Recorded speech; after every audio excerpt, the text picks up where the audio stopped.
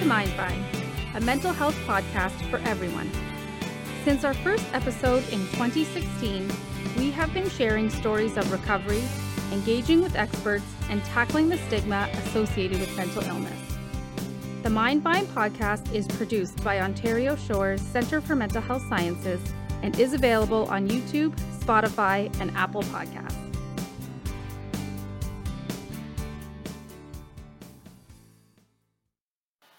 Welcome to the Mindvine podcast. I'm your host, Daryl Mathers, and we have a very special edition of the podcast today.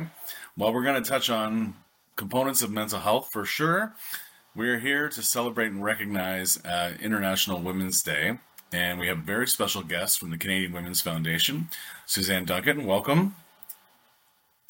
Thank you very much for being here as we have this discussion that we've had now a number of years on the podcast, but obviously in our community and society, these conversations are taking place. I'm sure we want to talk about them more than just one day on March 8th every year, but we'll get to that. I was hoping at first you could start off by just talking about the Canadian Women's Foundation, what you guys are all about.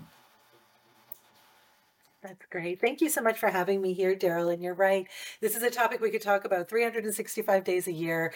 But we're really delighted that so many people bring focus to equity, equality, and gender justice as we approach International Women's Day. So as you mentioned, I'm the Vice President of Philanthropy at the Canadian Women's Foundation, which means I have the wonderful job of talking with supporters, with corporations, with the public about the kinds of work that the Canadian Women's Foundation does.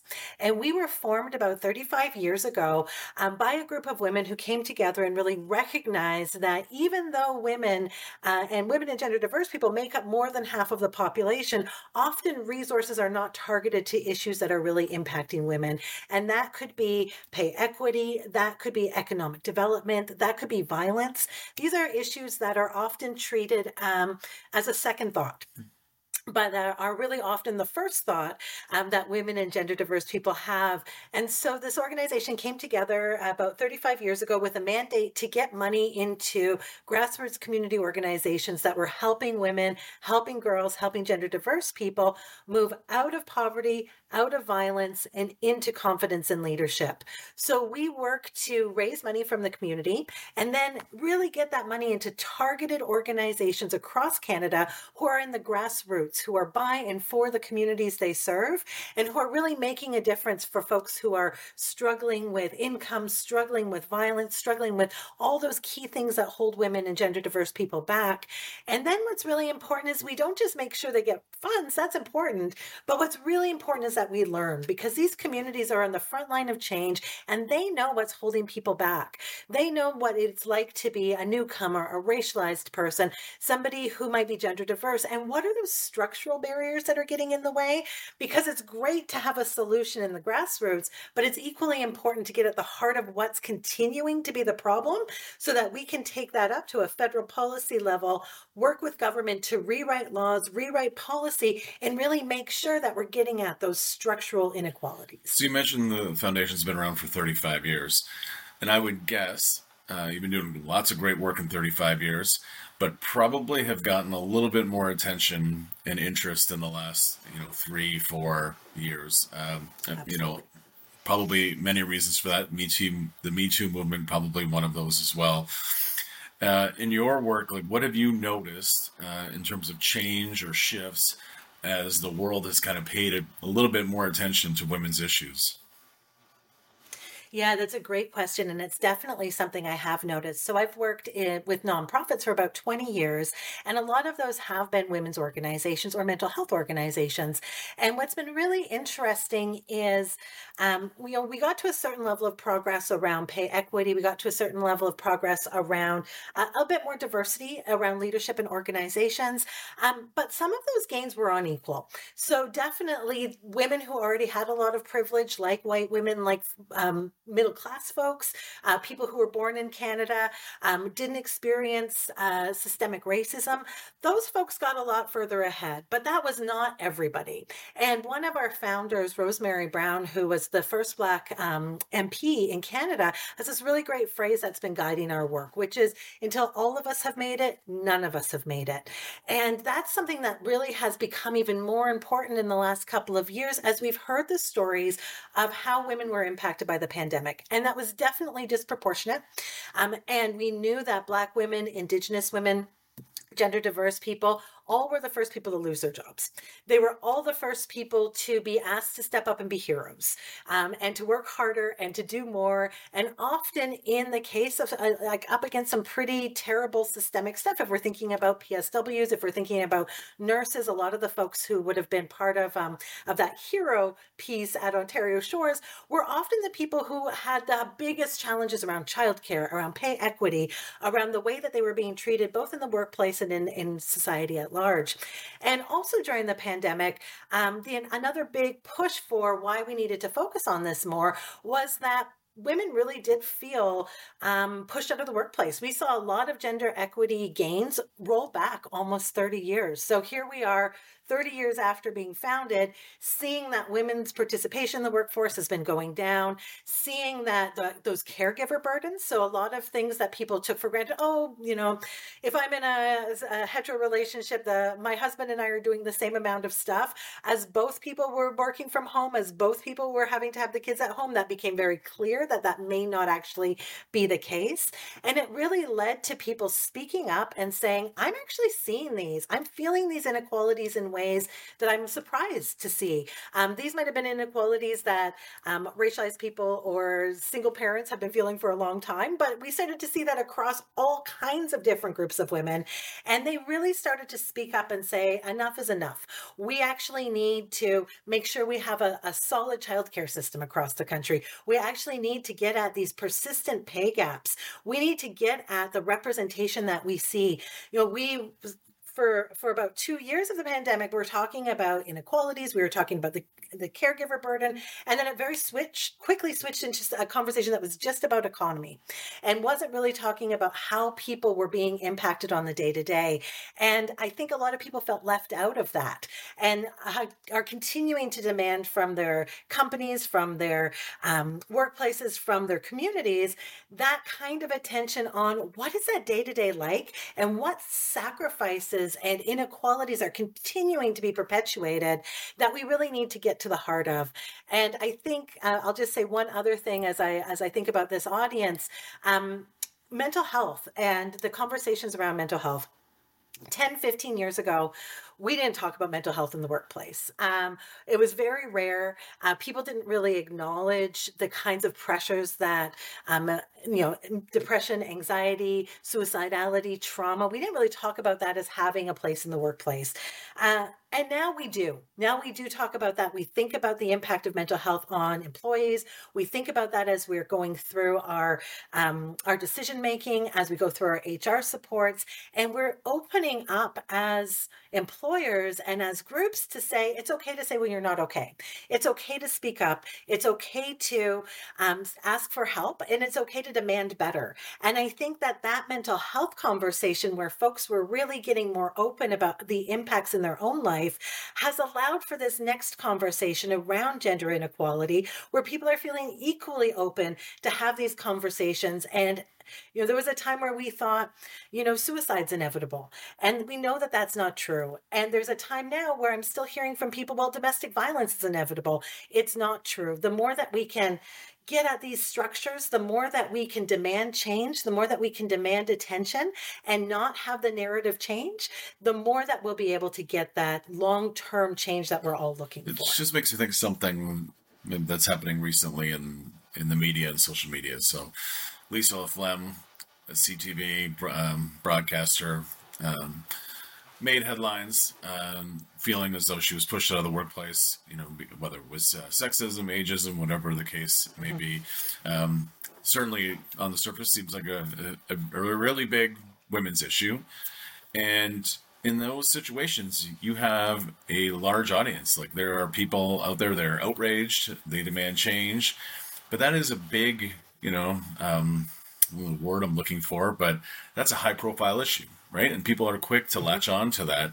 I'm sure there are millions of smaller issues, or maybe not even smaller issue, but larger issues that don't have as much attention that need to have that same kind of aggressiveness, if you will, every day. So how do you balance kind of those high profile incidents that are making headlines? And so I would imagine they are delivering some of the messages that you want to share to the world, while also realizing there are people out there struggling every day that you're not going to see on social media, that you're not going to see, delivering the news.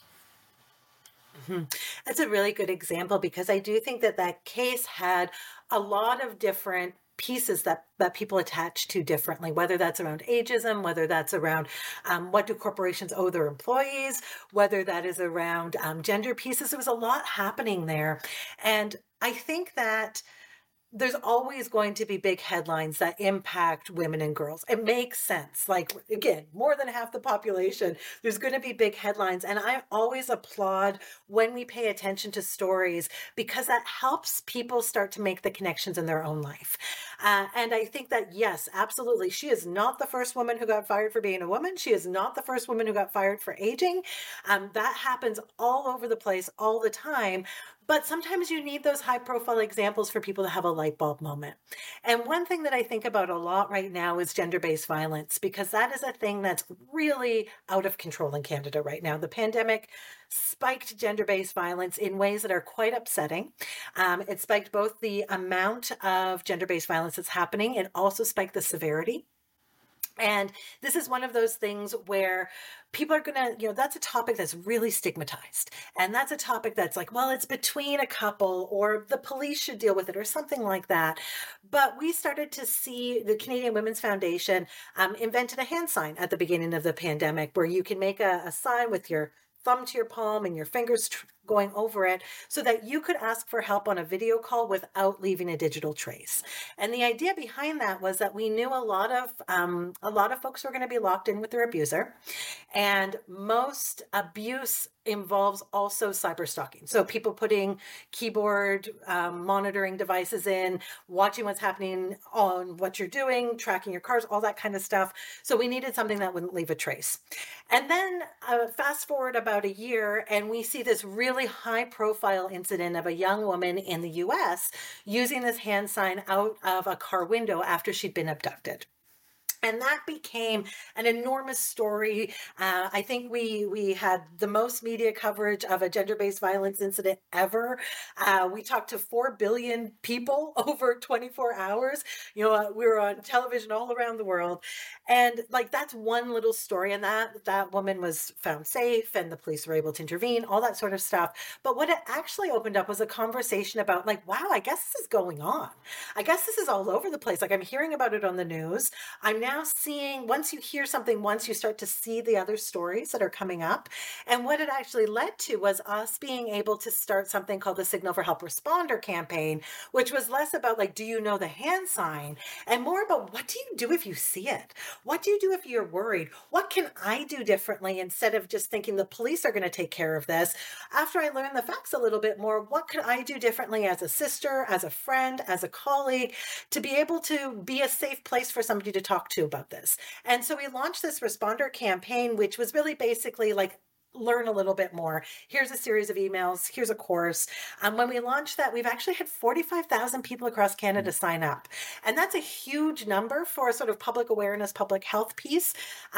We soft launched a mini course that people can take if they want to support somebody in their life that they suspect is living through violence or abuse. We launched that in December without any kind of promotion. We've already had 1,000 people finish the course.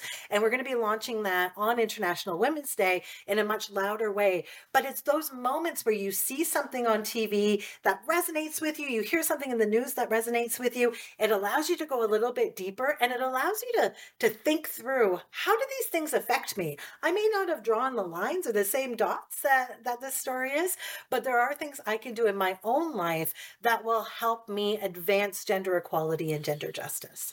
When you speak about gender-based violence, maybe in larger terms, but on Ontario Shores, we have 1,300 employees. more than half of them are women. They're a representation of the world, right? If there is violence going on in the world, it's going on in smaller communities in a proportionate level. So, when it comes to keeping our friends, our colleagues safe and being supportive, what are some of the things that we should be watching for? What are the things we should be doing to help the people that we work with, that we love, stay safe? Yeah, I think the most important thing to think about and it transfers so well to mental health workers, is non-judgmental listening, really putting your own worries and concerns aside to really focus on the person who's coming to you, really focus in on what they're asking for, what makes sense for them. We go into a lot of these conversations with assumptions, things we've seen on TV, things we've seen in the movies, and often those things aren't always the most helpful. So one thing that's really important for folks to know is that if you suspect somebody's living with gender-based violence, your first instinct shouldn't be call 911. Your first instinct should be checking in on somebody and asking them what they need.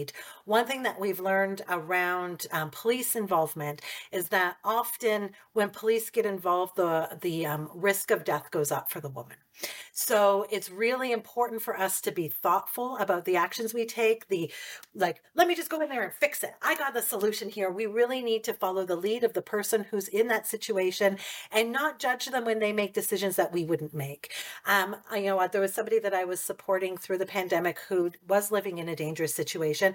And I kept thinking, why doesn't she just leave? Because she wasn't making enough money to be able to rent her own place. So, she was choosing between a dangerous situation and homelessness. And that's a really rough spot that a lot of folks find themselves in because of our high cost of living in a lot of places across Canada. So we need to be really thoughtful, aware, non-judgmental, open, and be a person that's just checking in on somebody. Be a person that's there in their life that they know they can reach out to if they need help, and not be as action-oriented as perhaps our first instinct is. And we do, and Daryl, I can share with you our signal responder website that folks can go to learn a little bit more. And I think that your staff team being involved in mental health really puts them ahead of the curve as they think about motivational interviewing and all kinds of different skills that your team would have. Those are very transferable to this. I think the biggest part of it is to not make somebody feel even more alone, because they're really already in a space where they feel pretty stigmatized and alone and shameful. So how do we interrupt that and give them those supports they need? As you're kind of walking us through that, it's about giving that person a voice, which can be applied in numerous situations in life. And one of the things we've seen over the last few years as it relates to International Women's Day is the celebration of women leaders. And as a man looking at the issues, it seems to me that women don't gravitate towards leadership positions as much as men do, but that might be just my interpretation. There's probably a line to be drawn towards between that and opportunity, and I think what we've really seen, whether it's discussions like this one, or there's events happening all across Canada this week where women are at the center of attention. They are in a leadership position. They're sharing their knowledge.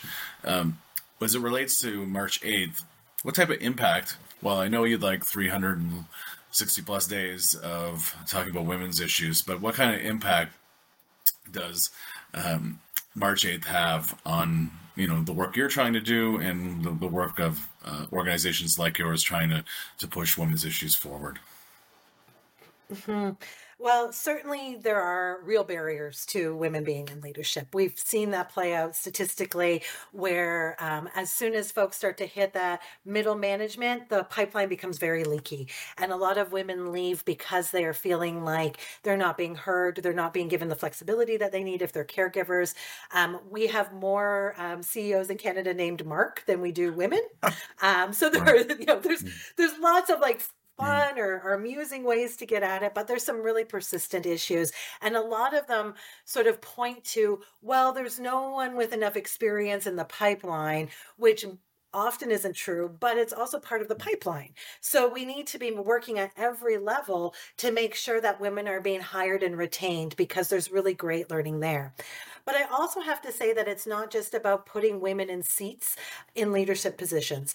As a feminist and as somebody who works at an intersectional feminist organization, it's also important that those leaders are continuing to push equity and inclusion forward. It's not enough to say, well, she's a woman, therefore we're fixed. Every woman is different. You wouldn't say he's a man, therefore we're fixed, right? Every woman is different. Every woman's bringing in their own skill sets, their own opportunities, their own ideas. And it's important for them to not just rest on the idea that they're a woman, therefore it's fine, but to really explore a little bit more about what are the systemic things? Are there things I could be doing differently as a leader, both as a male or a female leader? What could I be doing differently that adds to inclusion, that reminds myself that it's not just my own experience that matters, it's how other people's experiences fit together. So how can we be making sure that we're not just saying, well, as long as there's a woman on the board, then it's fine. But what are we doing as an organization to make sure that there's a wide variety of people from different perspectives, different perspectives, different lived experiences, folks with disabilities, folks who are racialized, folks who are new to Canada, so that we're really not just seeing the same faces show up over and over again, but we've got a real sense of inclusion that brings all of those great skills and competencies, because there's more than enough research that shows the more varieties of perspectives, the more varieties of experiences that you're bringing to any leadership team, the stronger your business is going to be, and the more you're going to be able to really watch for those blind spots that can really hurt productivity, that can really hurt corporate bottom lines. What can men or any gender do? Like we talk, we have the name, women attached to International Women's Day, and a lot of the times the events are, women-led, women celebrated, but there's got to be a role for men and all genders to play in advocating for these issues. Absolutely. I think, again, there's so many women and there's so many different issues that impact all of us that have to do with gender equality. So I think it's about folks really thinking about their own lives, their own experiences, and where are they seeing things show up. So if you're a parent, if you're a dad who's involved in hockey, think about what's going on with the coaches, what's going on in those spaces. How can I make sure that there's room for lots of different voices and spaces in this place? Ask, talk to your daughters, talk to your sisters, talk to your friends about what are the things that are getting in their way and how you can help with that. If you're somebody who has people that you manage in your organization, same sort of things, asking what we could be doing differently, listening when people are suggesting new ideas, understanding what the why is underneath those pieces, and really bringing that same level of curiosity and respect and intention to everyone that you're managing, not just women, not just one thing, but really bringing that intentionality into it. And I think there's also huge roles we can all play around things that matter to us, whether that's gender-based violence, whether that's pay gap, whether that's women's safety, walking at night, all those kinds of things. Find the thing that resonates most for you, see who's doing some good work on that, and put your hand up to say something about it, or learn more about it, or speak up in your own communities about those things. Change happens much like mental health, and the change that's really happened in the mental health space over the last decade or so.